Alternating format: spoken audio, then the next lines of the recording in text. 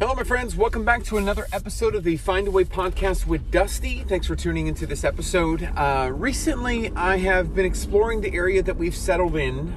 Just recently, last night was at TJ Maxx. But whenever I go shopping, whenever I am out and about looking at different stores, I'm always reminded of my food addiction.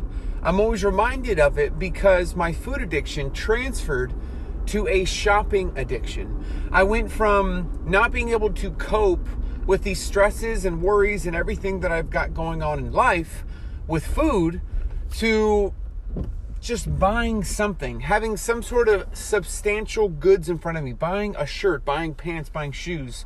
If you were to look at my shoe collection, and my wife justifies it, so she justifies it for me, in which she's very graceful to me. But whenever I look at the shirts or the shoes that I have that I've collected over the last 5 years, it's just a certain reminder of how addiction can transfer, and how one of the big warnings that they had for me before I started my journey, especially when I was doing some doctor visits, they said be very mindful on drinking alcohol or doing any kind of drugs, anything like that, because your addiction will transfer, because you have to understand it's an addiction. It's a condition. There's a addiction there. So it might potentially transfer. So every single time I'm like at a Ross or a Marshall's, it's always a reminder of, wow, that looks good. I would look good in that. Let me buy this. Let me get this. Let me buy this. And then all of a sudden it's a reminder. It's that like buyer's remorse as soon as I get it. That right when I get to the register, it's like, do I really need this? Like, do I really need this? And I guess you kind of, I myself have to almost decipher between the feelings of, wow, I think that would look good, and the feeling of, I need something, I need to buy something, I need to have that spark of enjoyment. And I guess it's it's not like I can give a roadmap on what, the difference between them both, because I think a part of the journey itself is celebrating your success. While I could never fit into a large, extra large, a 2XL before, let me buy this, it's exciting. But for me, it was almost like I couldn't use food as a cope. And so all of a sudden now I'm using shopping. And so, last night was another reminder, and it wasn't me going through those motions again, all those emotions again. It was me being reminded of, again, look at where my food addiction has taken me, to where I've got clothes that I don't need. That there's no logical reason why I need like 5 black shirts from Walmart.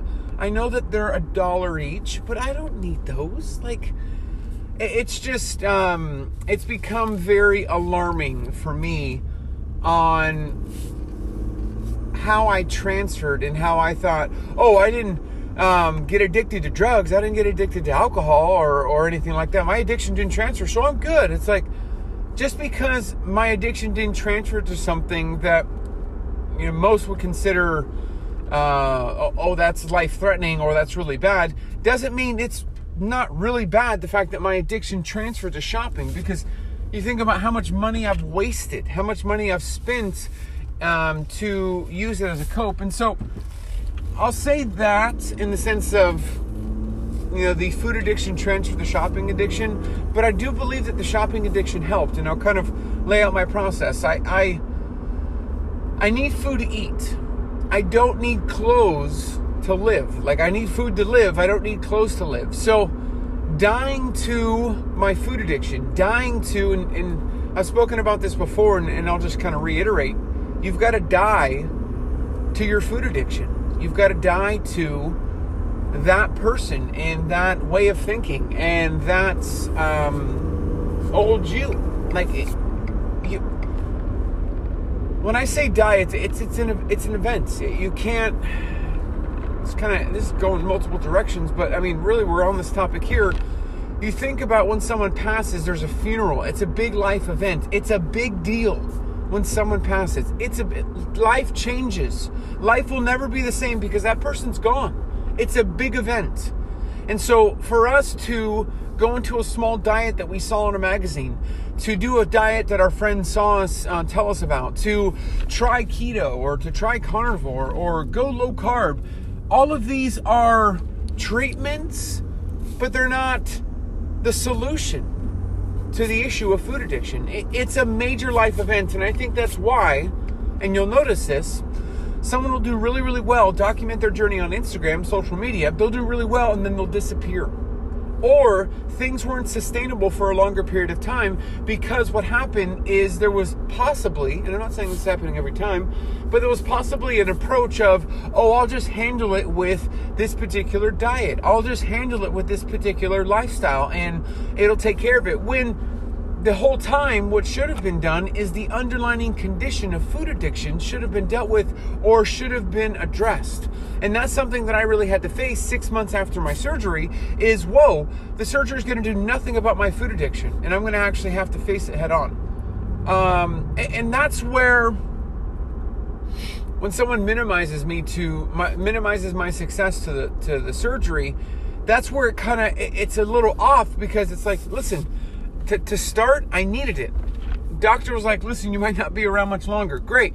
But really why I'm here today is because at some point during that time, I realized that, the surgery's doing nothing for me. Like it's almost shut off. It's almost a plateau. What's going on? I've done this and I've done this and I'm not seeing any results.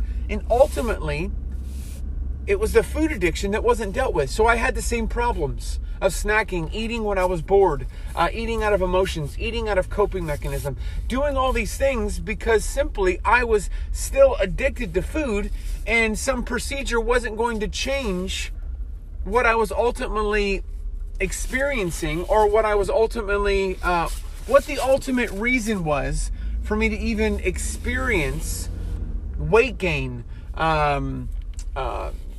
just crazy cravings that, I had to have something, or I had to be eating something, or I had to have something in my mouth to chew on while I was going through a motion or through a difficulty. I had to have something. So the food addiction wasn't dealt with, and that's something I had to come to terms with about 6 months in of, hey, whatever I was going to do about my weight, I thought I was going to be able to do it, and it's not happening anymore, or I've stalled, or I've plateaued. What's going on? And that's when the food addiction was dealt with or started to be addressed. And that's where I am today, because of the battle of going through the food addiction, having the constant funeral for who I used to be, and trying to become someone that really, one day at a time. When I say that, and when I message folks, take it one day at a time, it's because I'm living that one day at a time mentality, because I have grown up and known for 25 plus years how to do things. And so when I lose weight and I don't want to go back to the old ways and old tendencies, I don't know how to do that. And I've got to learn that. And I think that's where some of us maybe need to give ourselves grace on the journey. That if you don't know what you're doing, please join the club. We take it one day at a time, some good days, some bad days, but really it's the consciousness. And I talked about this on a prior episode about the awareness, the consciousness. I'm realizing that, hey, I want to move forward. And a lot of things that I did in my food addiction, I did impulsively. I did just out of a jerk reaction, out of an emotion or something that I was facing. But the difference now is I'm actually aware and conscious that, hey, I've got some troubling times coming in my move across the country. I've got some things happening that are going to be really difficult. So I need to get down my system and my plan. I need to either join a gym, join a dojo, whatever it is. I need to get into a system and stick to that system during this hardship. And I'm glad that I did in our move to Kentucky, in the temporary space that we were there, ultimately now landing in Clarksville. I've noticed a difference in how my body retains water, how I potentially gain weight. I talked about gaining, I think it was like 8 to 10 pounds during the transition, or I'm starting to notice that weight is going down. And a lot of that is because I'm back into a groove and like a routine. The stress is minimized because of all that was going on. There was a lot of stress. Stress leads to an overence amount of cortisol, which can typically lead to like that stubborn, bloated belly fat.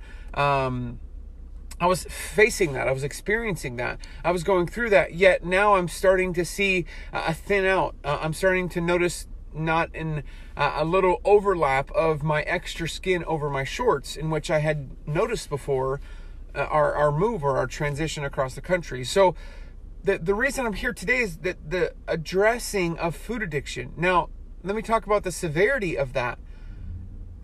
The funeral that I spoke about, that's hard. That's difficult. If you've ever been to a funeral, you know it's tough. You know it's rough. You know that's difficult to see someone pass and go through that process of going to the funeral. Well, that's what you've got to go through if you don't want to go through the vicious guilt cycle of doing something on a diet, then going back, then doing it again, going back, doing it again, going back. That vicious cycle. It's addressing the condition. And it's not treating it based on its symptoms of, or not on its symptoms, but not treating it with, you're not going to overcome food addiction by going on keto. You're not going to overcome food addiction by having the weight loss surgery. You're not going to overcome food addiction by anything that you see on the magazine stores. They don't speak to the actual problem. They speak to a symptom of the problem. And I'm hoping that makes sense. They're speaking to, if you go low carb, okay, well, great. I'm going to go low carb, but eventually I'm going to have carbs. I'm going to go zero. Eventually, I'm going to have to. I'm going to go carnivore. Eventually, fruits and vegetables should be something that I include in my diet as part of what I'm doing on a day-to-day basis. If I want to be social and go out with friends and they're eating at a restaurant, I don't want to feel ostracized every single time. Eventually, there's going to have to be a balance. Well, any diet that we do, any 10 pounds in 7 days on a magazine that we do is counterproductive to actually tackling the problem of finding a balance. And so the encouragement to deal with the condition is the big encouragement that I have. And it's not a one-stop shop solution. There's not one thing that I can say or a 15, 20-minute podcast that's going to fix it all. There are going to be little things, and I'm encouraging you, if this is your first episode, to listen to other episodes that I've had that have tried to talk about different ways to battle it. But one of the last ones was being aware, journaling. There's a few different things, but I think when I talk about the awareness and the consciousness to move forward, this is a part of the consciousness and awareness of, I'm not going to be able to do this diet and deal with food addiction. I'm not going to be able to have the weight loss surgery and deal with food addiction.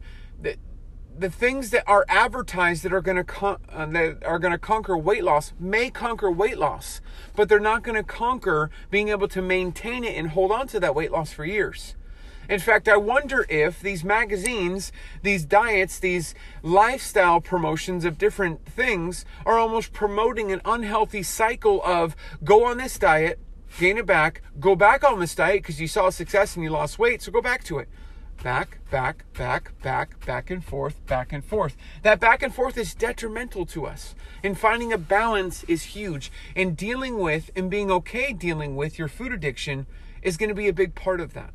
So I would encourage you on your journey to get uncomfortable, be okay with those uncomfortable conversations, be okay with realizing that your addiction may transfer, and that a transfer to food from food addiction to, say, shopping addiction might be a little bit easier. It's not like I'm recommending it. Of course, I always talk about professional therapy and counseling. That is a very, very good way of getting good perspective. But I can have buyer's remorse right before I go to the register of, I don't really need this. And I shouldn't be using this to cope with any kind of emotion. And have a funeral in that moment to myself, have a funeral to my addiction in that moment, and say, I don't need this. I need to be aware and conscious that I don't need this. And then this isn't something that's going to fix anything or make me feel better. This is just something as a cope to maybe an emotion that I'm feeling. In that moment, having that small funeral and adding up those funerals over time has really, really helped. But realizing what that addiction transfer looks like and what possible solutions are. So I'm hoping this episode encourages you. Thank you again for tuning into this particular episode. Always like to keep these under 15 minutes, or try to. Thank you again to all the monthly supporters. Your support is really, really helpful and helps continue this podcast. I appreciate you. Look forward to talking about a few other things on some future podcasts in regards to in that moment when you do binge eat, what are some responses that you can do to help. I've touched on little bits of it, but I think having a dedicated episode is going to be really important. And then again, I'm going to start having folks on there and working out schedules on how they started their particular journey to see if we can really talk about the start of the journey and how different journeys have started.